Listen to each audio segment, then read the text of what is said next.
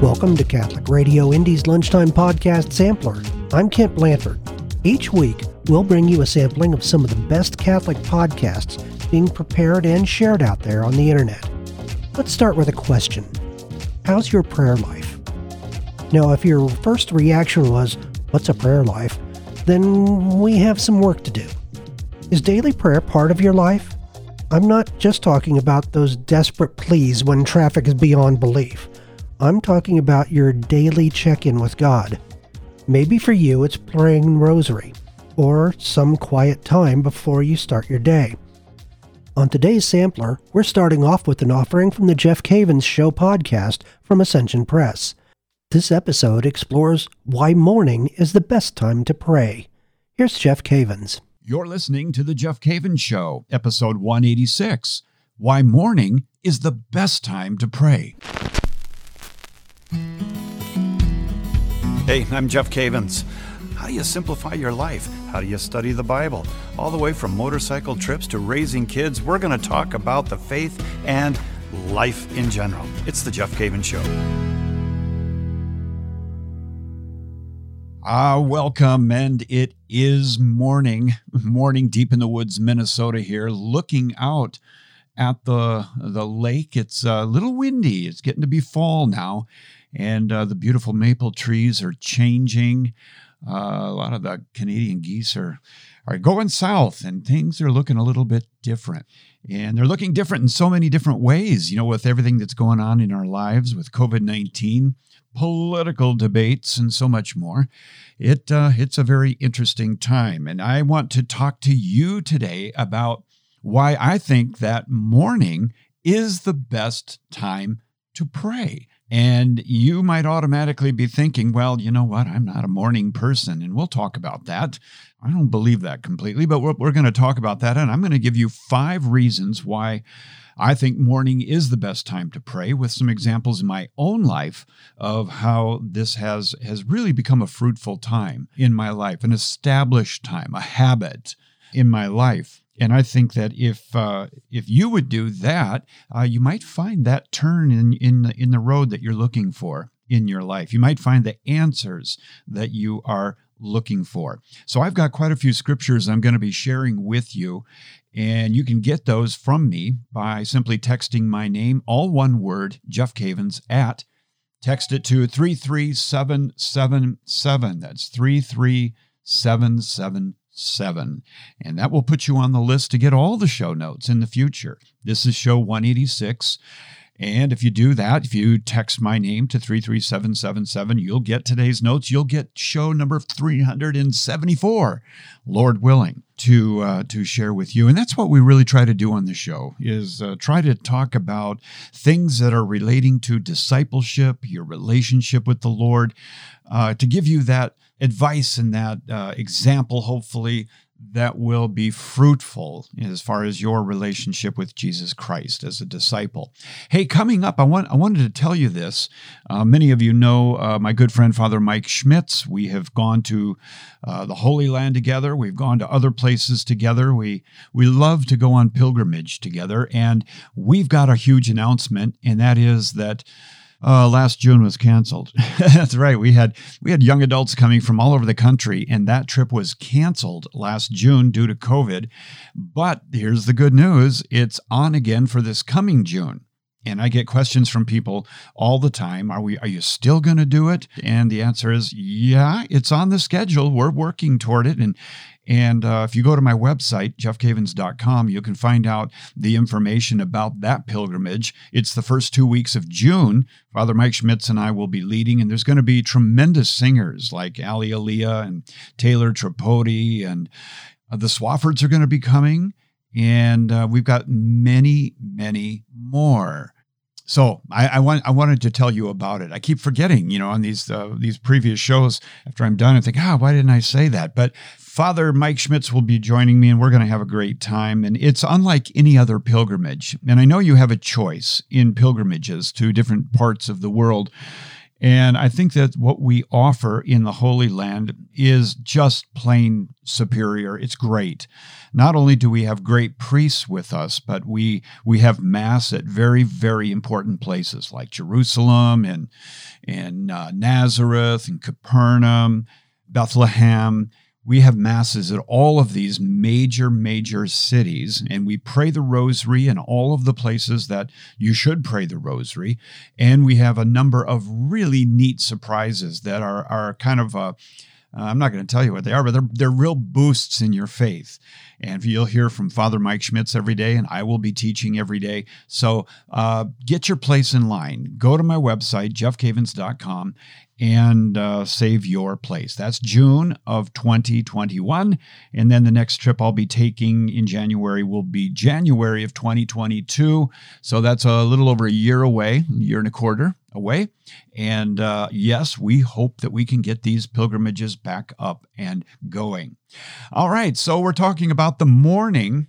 And I need to ask you, have you ever woke up in the morning and there is about a 5 to 10 minute period before you actually get out of bed, and that 5 to 10 minute period is kind of crummy?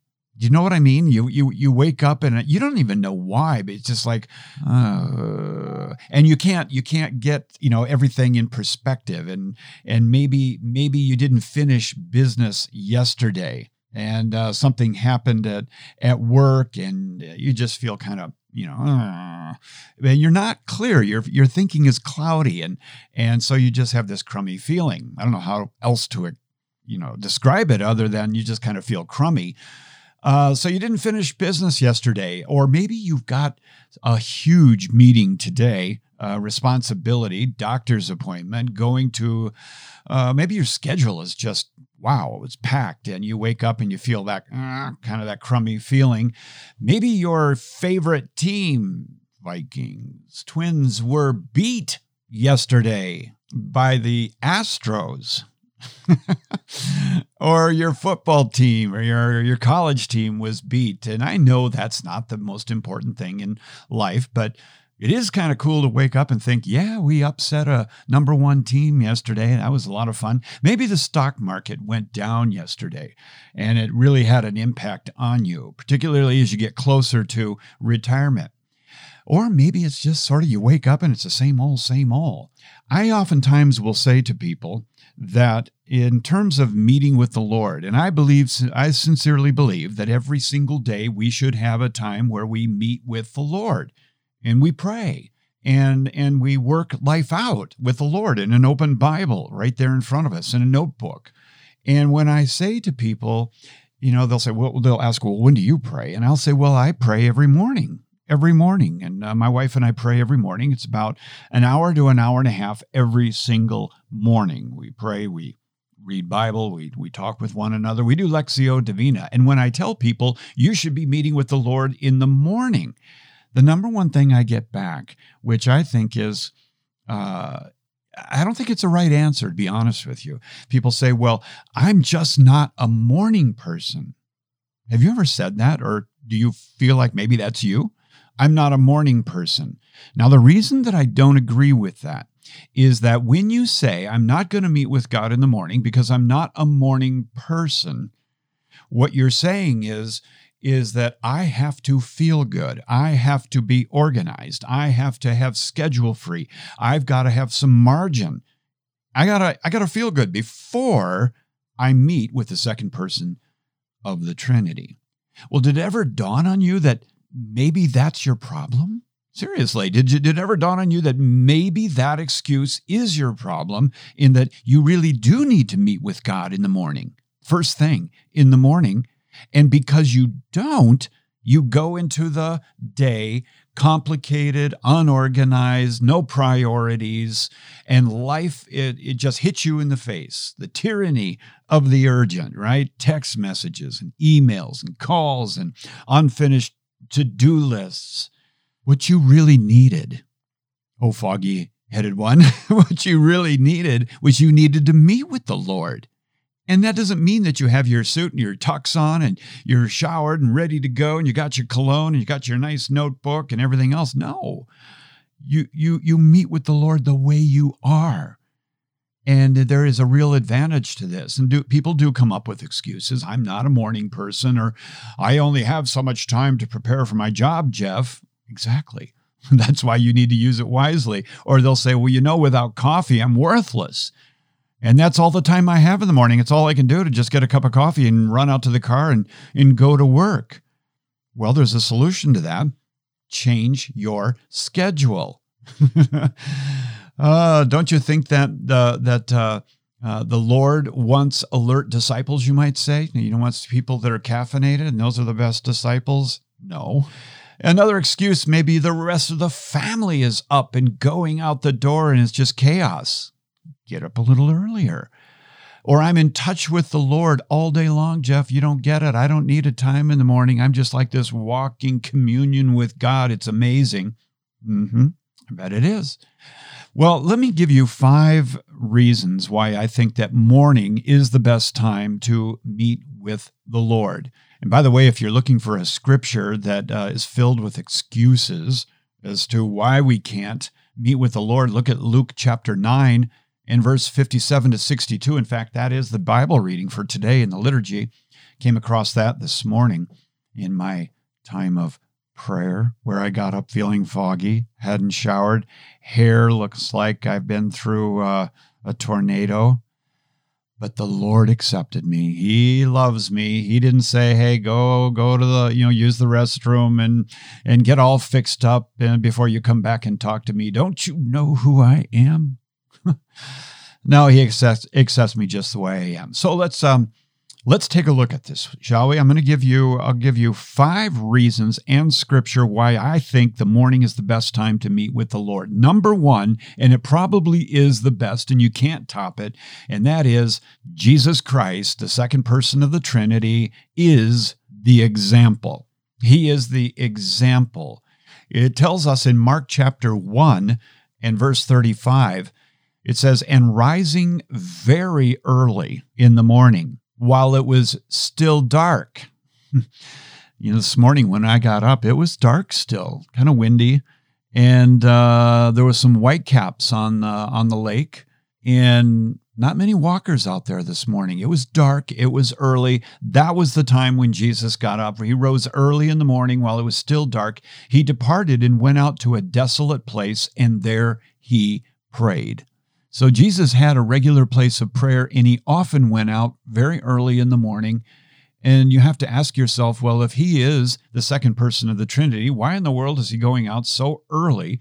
And if he's in constant contact with the Father, why did he go out early? And that's a good question. And that's part of the answer, is that if God went out to meet with God, the Father, every morning, how much more do we need to meet with God in the morning? There's such an indecisiveness, in our lives when we say, well, I'm going to do it when I can, and some mornings I do, and other mornings I don't. Why not live a life of virtue? Why not live a life of pattern and habit that enables you to grow and to hear the voice of the Lord? And so if Jesus went out early in the morning, which was his custom, how about us? Why don't we follow him?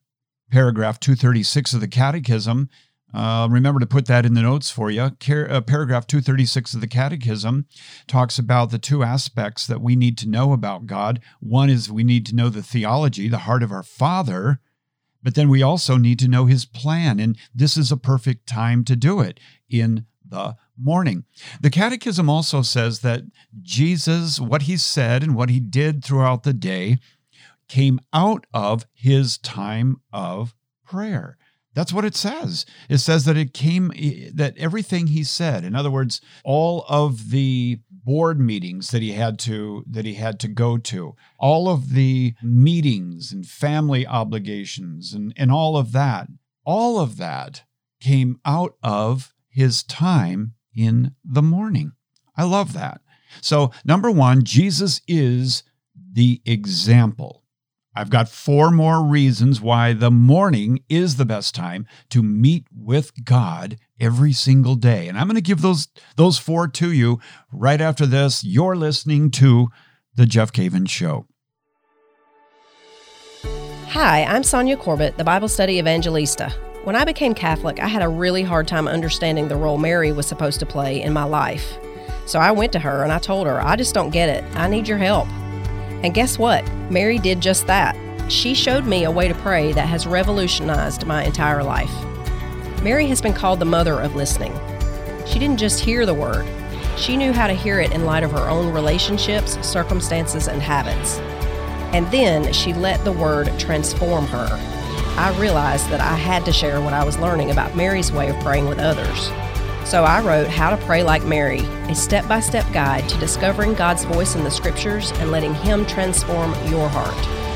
I invite you to learn more about how to pray like Mary at ascensionpress.com or on Amazon. Hey, welcome back. We're talking about why morning, AM, is the best time to pray and to meet with Jesus. I love it because, when I wake up in the morning, the one thing I need more than anything else is the Lord Jesus Christ. I need the mind of Christ. I need His perspective, His power, and His wisdom. I need it every morning. And think about just going off and living your day every single day without time with the Lord when you have the time to actually meet with Him as a disciple. And even if you don't know what to say, just to look at Him. Some people meet in their homes. Some people go out and take a walk and sit somewhere and meet with the Lord. Some people go up to the church right away and have a holy hour. There's a lot of different ways that you can meet with the Lord every single morning, but I do encourage you to fix yourself on one of them and make it a habit. Okay, so the first one was the best example as to why we should, or the best reason why we should make morning a time of prayer. The first thing, Jesus did it. Jesus did it. Mark chapter 1, verse 35. Number 2, you establish your trust and you place your trust for the day. What do I mean by that? Well, when you get up in the morning, you have a question to answer, and that is, what are you going to put your trust in today? What are you going to trust in? Who are you going to trust? And the answer is that we trust the Lord. We trust the Lord. Now, Psalm 143, verses 8 through 10, is absolutely chock-filled with incredible insights about the morning and what we do in the morning when we meet with the morning in prayer. Psalm 143, verses 8 through 10 says, "Let me hear in the morning of your steadfast love, for in you I trust. Make me know the way I should go, for to you I lift up my soul. Deliver me from my enemies, O Lord. I have fled to you for refuge. Teach me to do your will, for you are my God. Let your good spirit lead me on level ground." Oh, wow. All right. Okay. Psalm 143, 8 through 10. You got your money's worth right there. If you didn't hear anything else, that is really fantastic. So when you establish your trust for the day, listen to Psalm 143. You hear God in the morning. He delivers you from your enemies. He teaches you to do His will, and you ask for His good spirit to lead you. Isn't that something? Isn't that amazing? Man, I love that. And also in Psalm 59, verse 16, "But I will sing of your strength. I will sing aloud of your steadfast love in the morning. For you have been to me a fortress, a refuge in the day of my distress." And I love what it says in Isaiah 33, 2. I'll put this in the notes as well. "O Lord, be gracious to us. We wait for you. Be our arm every morning." That is to be our strength and our support, our salvation in the time of trouble. You see, if you go to the Lord in the morning before your day begins, you can settle your anxiety issues and those things that you are so uncertain about. You can bring those to the Lord. I love that. Number 3, we're talking about why the morning is the best time to meet with the Lord every day, not Monday through Friday, every day, which is what we try to do in the Cavens household. We don't have days off, Lord, it's Saturday, won't need your help today. Thank you, though. I'll see you back on Monday morning. No, we don't That's not the way we do it. It's every single day. Now, number 3, the reason why mornings are so good to meet with the Lord, I love this reason, and that is that God's mercy is fresh every morning. Isn't that beautiful? Lamentations chapter 3, verses 22 and 23 says, "The steadfast love of the Lord never ceases. His mercies never come to an end. They are new," or one translation says fresh. They are fresh every morning. Great is your faithfulness, Lord. So when you get up in the morning, you got that fresh coffee, you got that fresh orange juice. You got your fresh orange juice, and it's a brand new day. What is fresh from the Trinity every single day? His mercy. His mercy. Maybe you did blow it yesterday. Maybe yesterday was just a plain screwed up day that didn't end well, and you don't ever want to see a day like that. You know you made mistakes. You know you treated someone poorly. You know you didn't make good decisions. I got news for you. His mercy is fresh every morning. It's fresh every morning, but you got to go to the bakery. You've got to go and meet with him and realize that he loves you and his mercy is being extended to you every single day. And I think that when you receive his mercy every single day and you meditate on the personality of God, the traits of God, it is such a blessing to you. It's such a blessing to you. You see, God is meeting you in the morning with his best. And that's why we, as Jesus did, can meet with God in the morning and give him our best. We give him the best part of the day. Well, Jeff, that's 4 to 5 for me. Stop. Stop it with that, okay? Meet with him in the morning because there are benefits here. You don't need his mercy starting at 4. You need his mercy the first thing in the morning. You don't need to establish his trust at 4. You need to do it in the morning, right? Jesus' example was in the morning. He met with the Father. And so we are typically, after you settle down for a few minutes, you're more clear thinking in the morning than 2 o'clock in the afternoon when you need a power nap. So you're giving God your best. And every morning, be reminded of the character and the plan of God. Again, paragraph 236 of the Catechism. Psalm 90 and verse 14 says, "Satisfy us in the morning with your steadfast love, that," this is why in the morning, "that we may rejoice and be glad all our days." Why are we such rejoicing people? Why are we glad? Well, God satisfied me in the morning with his steadfast love. I love that. I love it. Okay, number 4, morning is a great time to reboot. It's a great time to reboot. What do I mean by that? Well, I think that every single day reflects a lifetime. You've got the sun coming up, you've got the sun going down, you've got 24 hours a day, and it starts off with more energy, it ends with you are tired. It's kind of like life in general. And every single morning you get a new opportunity to reboot or to start over with the Lord. And I think that's a great grace. I think that is, if we didn't have mornings and your life started, mine November 8th, 1957, and since November 8th, 1957, I have been going and going and going and going and going. And here we are in 2020, and I have not stopped. I haven't stopped. What would life be like if that's the way we were created? But every day we have this cycle and you get this opportunity to reboot. In other words, my friend, tomorrow morning is a new day for you. It's a new opportunity for you. And I love that great quote that Billy Graham used to say at his crusades. He would say, now, he said, is the hour of decision. Today is the hour of decision. Right now is the hour, and we get a new day every day to reboot. Tells us in Proverbs chapter 30 and verse 5, "For his anger is but for a moment, and his favor is for a lifetime. Weeping may tarry for the night, but joy comes with the morning." Those first 5 minutes might be another story, but when you get out of bed and you get a shower or whatever you're going to do in the morning, and you sit down with the Lord, or you sit down with the Lord before your shower, there's going to come a few minutes where suddenly you're going to realize that you're sitting with the second person of the Trinity, Jesus Christ, and joy comes with the morning. As the prophet said in the Old Testament, the joy of the Lord is my strength. And that joy comes in the morning, says Proverbs. It comes in the morning. And maybe you had a weeping night and it was a long night. And you wake up in the morning and think, oh, thank God it's morning. Oh, that was an awful night.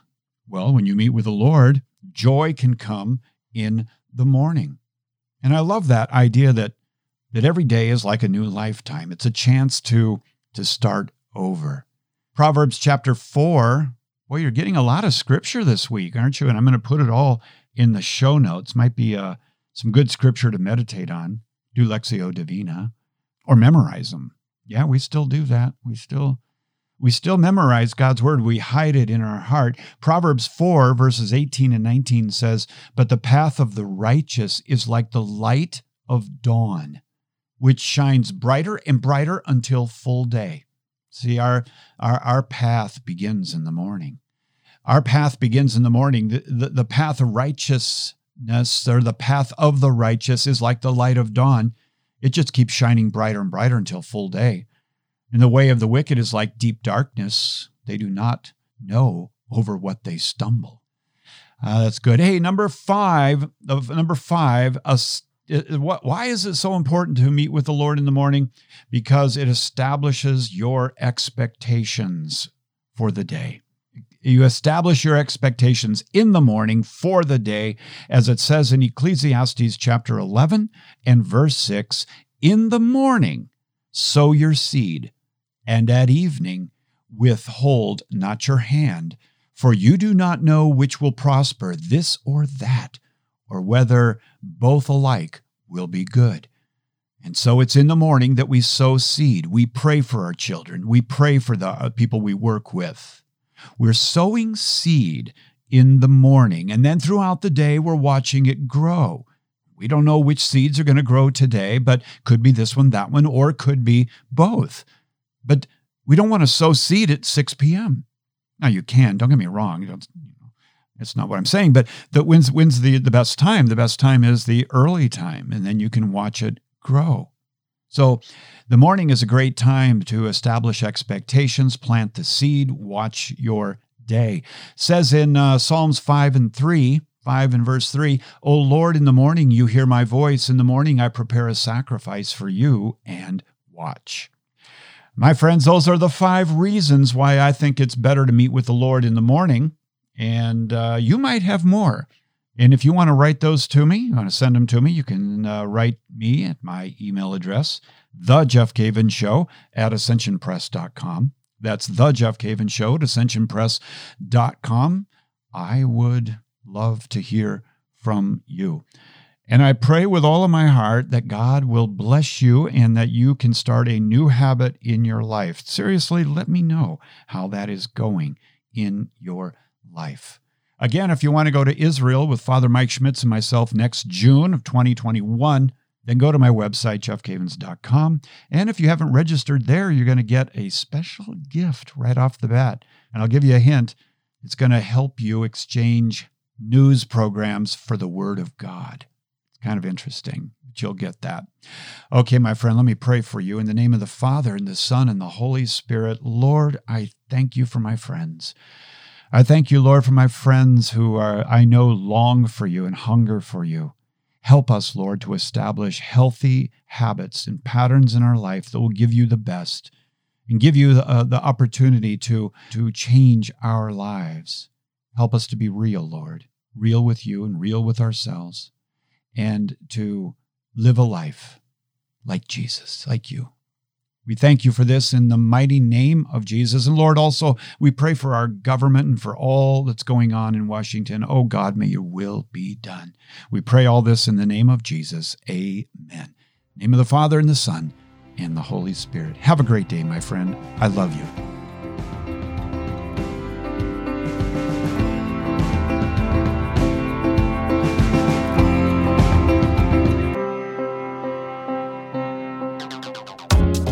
You're listening to Catholic Radio Indy's Lunchtime Podcast Sampler, and we'll be back with more right after this.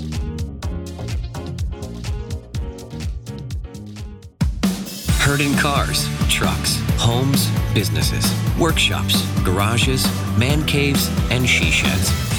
We're with you, wherever you go. Catholic Radio Indy.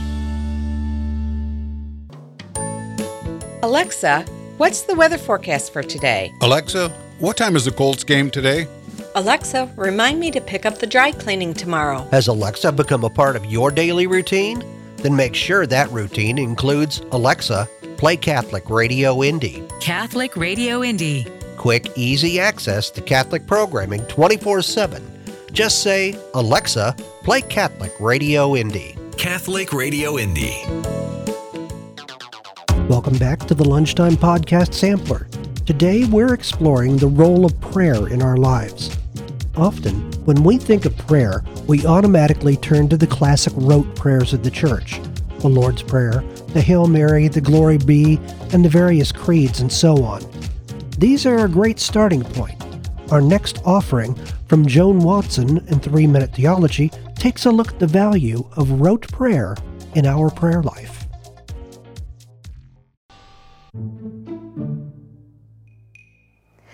When we speak about prayer, we want to remember that prayer is a relationship. It's a relationship between God and us. St. Teresa of Avila defined prayer as an intimate conversation between friends. And so when we look at our daily prayer life, we want to be having these frequent conversations with God. We want to speak to Him from the heart and share with Him as we would share with a friend or a spouse. But there is also a place in our daily prayer life for rote prayer, for those memorized prayers of our youth, or for the prayers that we may read out of a prayer book, like Thomas Aquinas' prayer in front of the crucifix. What is the purpose of rote prayer? Well, I think rote prayer can protect us sometimes from distractions. Sometimes I get very distracted in my daily prayer. And so to have a prayer book, to have words on a page that I can go to can be very helpful. Also, sometimes we may not have the words to pray. We may find ourselves in a situation where we don't have the words to cry out to God with, but maybe the words of the Glory Be come to us naturally from our childhood. This is an important part of memorized or rote prayer. Also, when we look at those prayers that are maybe written in the pages of our prayer book, they draw upon thousands of years of church history, of church theology, of the writings of the saints. Sometimes when I look at these prayers, I realize I don't have those words. I can't express these things in this way. And so we have really a richness in the treasury of the prayers of the church. You know, when the apostles asked Christ to teach them how to pray, He taught them the Our Father. And those are words that those men memorized and then passed on. And for thousands of years, we Christians have been praying the Our Father as an integral part of our daily prayer lives. We look at things like the Psalms. Christ Himself would have had the Psalms memorized, and they would have been a foundation for His daily prayer. So there's nothing wrong with memorization. There's nothing wrong with repetition. It can really form the core of our daily conversations with God. Now, the danger is that this rote prayer becomes simply words we recite, and that our heart and our minds aren't united to those words that we're saying. And so we have to fight this danger, and we really have to pay attention to the words that we say, whether they're memorized or read, and make sure that our hearts and our minds are united in that daily conversation with our God. And that's a little theology in 3 minutes.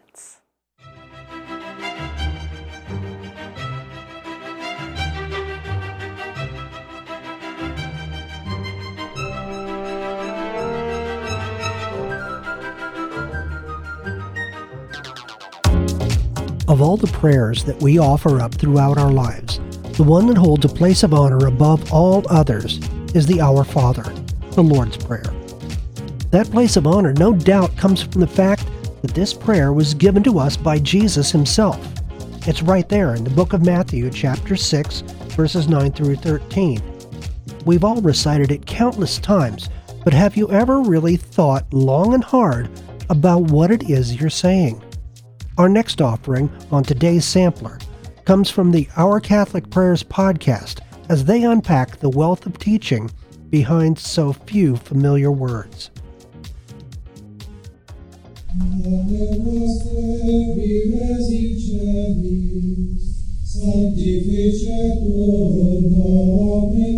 Welcome to the Our Catholic Prayers commentary on the Lord's Prayer, also known as the Our Father. We'll start with the prayer itself. Our Father, who art in heaven, hallowed be thy name. Thy kingdom come, thy will be done, on earth as it is in heaven. Give us this day our daily bread, and forgive us our trespasses, as we forgive those who trespass against us. And lead us not into temptation, but deliver us from evil. Amen. The Lord's Prayer, also known as the Our Father, was composed by our Lord Jesus Christ himself. This magnificent prayer beautifully reflects the wishes of its divine author. Jesus said in the Sermon on the Mount, where it first appears in the Gospels, "When praying, do not choose many words." In other words, quantity doesn't necessarily mean quality in your prayer life, especially if you're not being sincere. We can marvel that the Lord's Prayer sums up what we need from God and what He wants from us so succinctly. The Lord's Prayer has had many great admirers throughout the ages. St. John Chrysostom, one of the preeminent theologians known as Doctors of the Church, once wrote of it, "What prayer could be more true before God the Father than that which His Son, who is truth, uttered with His own lips?" St. Augustine, the famous Bishop of Hippo in North Africa, best known for his great work, the Confessions, wrote in 412 AD, "If we pray rightly, and has become our wants, we say nothing but what is already contained in the Lord's Prayer." Some 8 centuries later, one of the Church's greatest doctors, St. Thomas Aquinas, noted in his famous work, the Summa Theologica, that in the Lord's Prayer, not only do we ask for all that we may rightly desire, but also in the order wherein we ought to desire them, so that this prayer not only teaches us to ask, but also directs all our affections. Finally, in the 19th century, St. Thérèse of Lisieux, the nun best known as the Little Flower of Jesus, marveled in her autobiography that, "Sometimes when I am in such a state of spiritual dryness that not a single good thought occurs to me, I say very slowly the Our Father or the Hail Mary, and these prayers suffice to take me out of myself and wonderfully refresh me." She mentions here, incidentally, an excellent way to say the Lord's Prayer, slowly, to get the most out of it, rather than rattling it off on autopilot, as we all do sometimes. The Lord's Prayer has 7 petitions. The first 3 concern God's desires from us. The last 4 concern our desires from God. Note the wonderfully communal nature of these requests from the outset. God the Father is our Father as well. As St. Paul wrote in his letter to the Romans, "You have received the spirit of adoption of sons, whereby we cry, Abba, Father." This is taken from Romans chapter 8, verse 15. We are to honor God's name and live our lives so that His kingdom in heaven may be one with ours on earth in love and obedience. Can you imagine what kind of world we would have if we all started naturally obeying His commandments? A world without the hatreds and terrible wars they bring, for starters. It would be heaven on earth in many ways.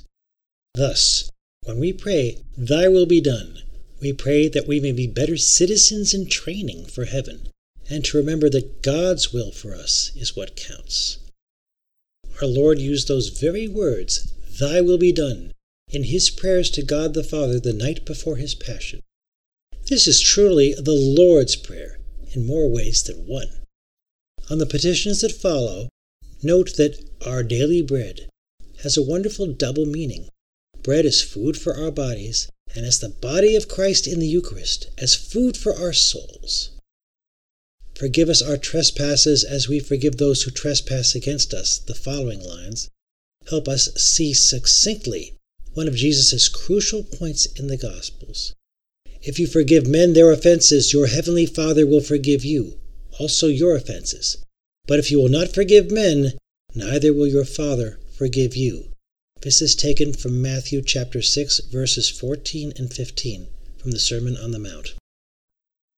Our Lord further stresses the necessity of forgiveness when Peter asks him later on in Matthew's Gospel, in chapter 18, if he should forgive someone up to 7 times, and Jesus replies, 70 times 7.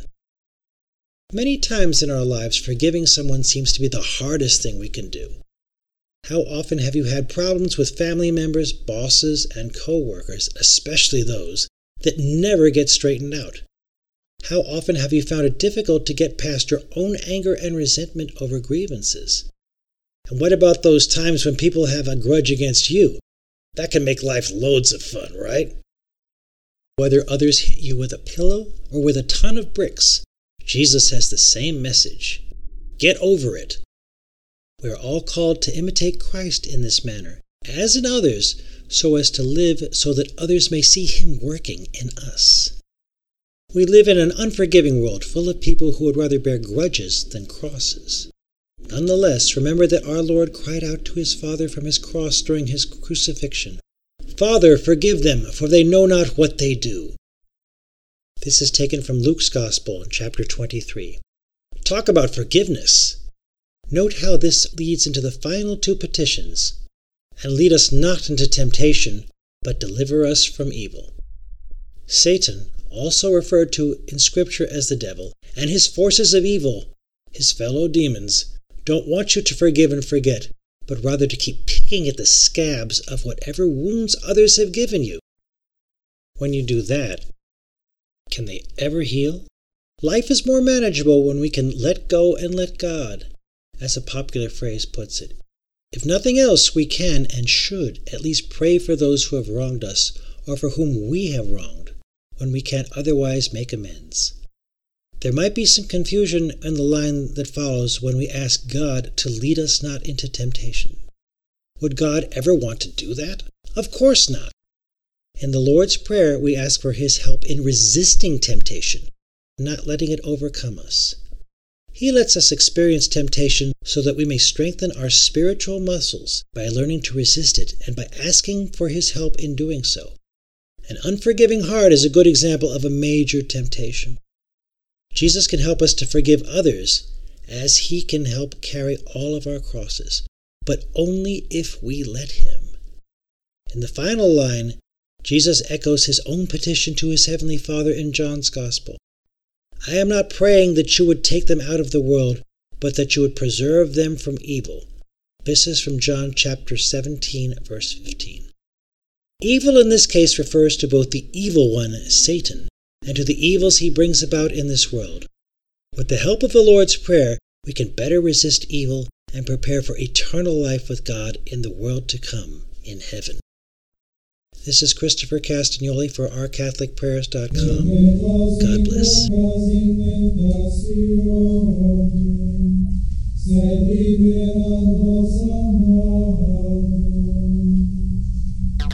You're listening to Catholic Radio Indy's Lunchtime Podcast Sampler, and we'll be back with more right after this. Have you ever thought about joining the Catholic Church? Have you just wanted to explore the Catholic faith? All you need to do is call your local Catholic Church for more information. We are always happy to help you in your journey to discover and learn more about the Catholic faith. We have classes that are almost year-round, and the classes and information sessions do not involve making a commitment, and there is no pressure to join. Please call your local Catholic parish for more information today and start the journey of one day possibly becoming Catholic as well. God bless. Anytime you get in the car, turn on the radio, you know that there's going to be something encouraging. The right words come on, and you know that that's a word from God. God is really listening to you. He hears you. Catholic Radio Indy. Do you sometimes think that nobody prays for you? Does it seem like your concerns and worries aren't shared by anybody else? If so, then put that away. We here at Catholic Radio Indy pray for you, our listeners, every single day. If you have a special prayer request, go to www.catholicradioindy.org and let us know. We lift up our listeners' prayers each morning. It's how we start our workday. Let us pray for you, and may God bless you abundantly. You can hear the Holy Mass every day at 8 a.m. right here on Catholic Radio Indy. Welcome back to the Lunchtime Podcast Sampler. Now, I was blessed to have grown up with a Catholic education at a time when the schools were staffed by religious sisters, brothers, and priests. We were taught at an early age how to recognize and greet these servants of the church in school, but sometimes we would happen upon one of them in public. What do we do then? Our last offering on today's sampler comes from A Nun's Life Ministry, as Sister Maxine and Sister Sharon address the sometimes touchy subject of how should I greet a nun or priest in public without invading their privacy.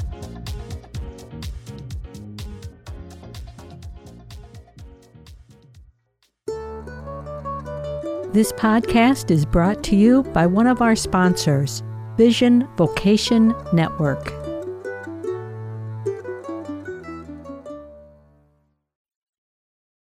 We have a second question here. I'm smiling because it's such an interesting question, Maxine. Isn't it? Yeah. From Paula in Germany. And Paula says, "Thank you, Holy Sister." I think she must be talking to you, Shannon. I don't know. She says, "I am a newish Catholic. I cannot find advice online for this. If I pass an unknown nun or priest on the street, how do I acknowledge their religious office without invading their space?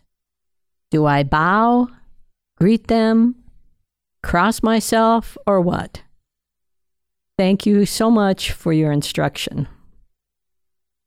This question tickled me a little bit because, of course, the culture of the United States and the culture of Germany is somewhat different. In our country, you don't see as many sisters, for example, in religious habits, so it would be a little more difficult to recognize that you were passing an unknown sister or priest, for that matter, unless they're wearing their Roman collar. And yet, I have always found, I don't know about you, Maxine, maybe it takes one to know one. I can pick a sister out of a crowd. Yes. It's often the haircut and very frequently the shoes. But it's an interesting question. There was a time, I think, in our church hierarchy that it was really important that a priest or a sister or brother be raised up on a pedestal and recognized for their choice in life or their sacrifice. But I think we've come to a deeper realization that the gift of God is part of all of us and that every human person demands respect from each other. All of us must recognize God present in one another. So I don't think, Paula, that it's really necessary to cross yourself or to bow, though I told Sister Maxine she could try doing that with me. And we were just teasing about it. I know this is a serious question for you, but I think it's important for you to recognize the respect that you give to all human persons. And I so appreciate the question, too, because of wanting to be sensitive, to not invade one's space, as we would want to be sensitive always to one another. And, Paul, I think it's probably important, maybe this will be helpful, is, there are other roles in society, and I'll use examples from the U.S., that we might acknowledge, like we might, when we pass a doctor in a hospital, say, "Hello, doctor," or a judge, or like Shannon, a professor. And those are acknowledgments for a role, for a title, a job. Religious life, being a Catholic sister, is not a job. And so I think that's a helpful distinction. It's a lifestyle. It's a life form. And not one that necessarily comes with a title that needs to be acknowledged. A few years ago in my teaching, I had a student from Lebanon. He was a Muslim student, and I thought, out of respect for him and his tradition, that I should learn the traditional greeting that Muslims give to one another. Assalamu alaikum. And the response is alaikum assalam. And I learned it so that I could show that respect to him when he came into my class.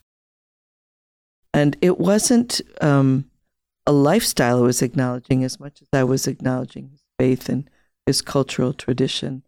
And it seemed to be an important moment for me. And so I do that now when I'm in the grocery store. I can't always pick out a gentleman that is Muslim, but I can usually recognize a woman if she's wearing a head covering.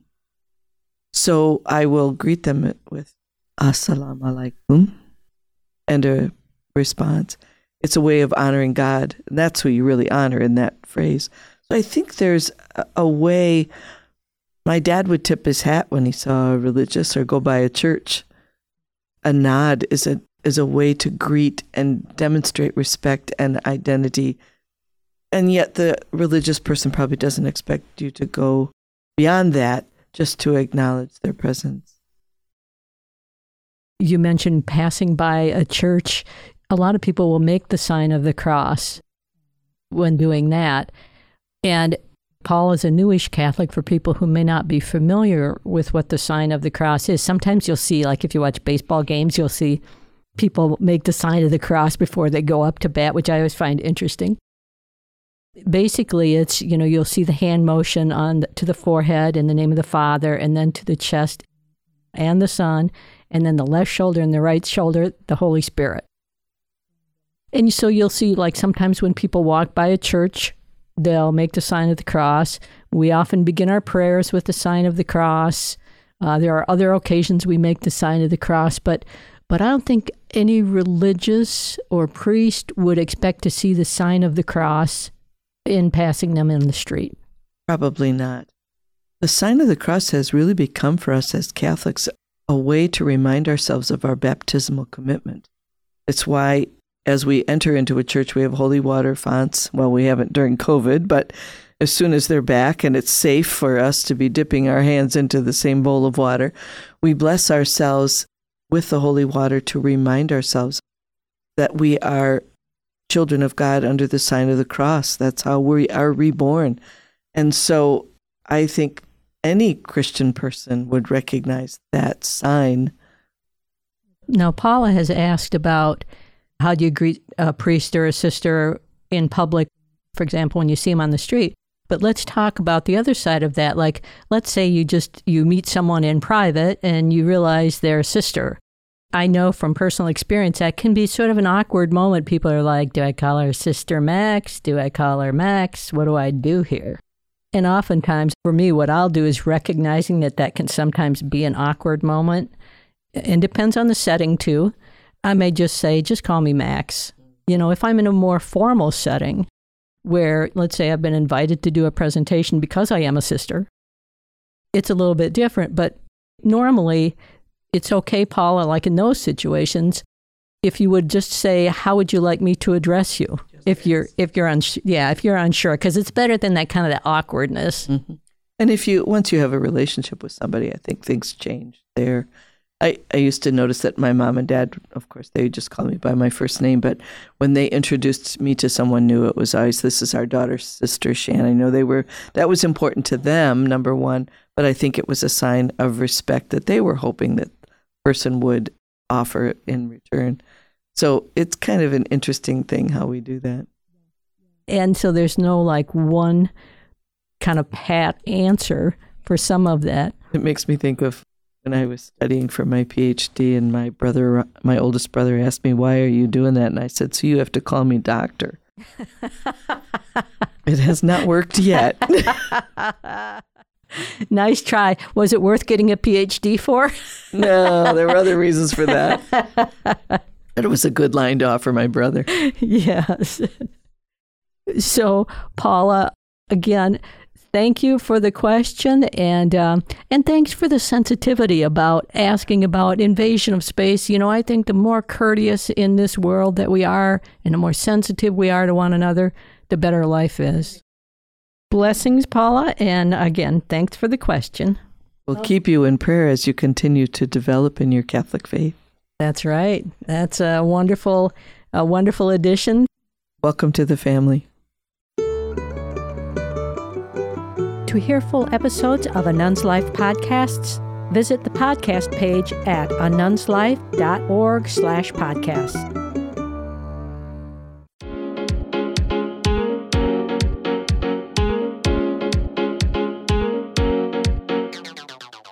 And that's all the time we have for this week's Lunchtime Podcast Sampler. This episode, along with links to more of the podcasts we've shared, is available at CatholicRadioIndy.org. I'm Kent Blanford. Have a great week, and may God bless.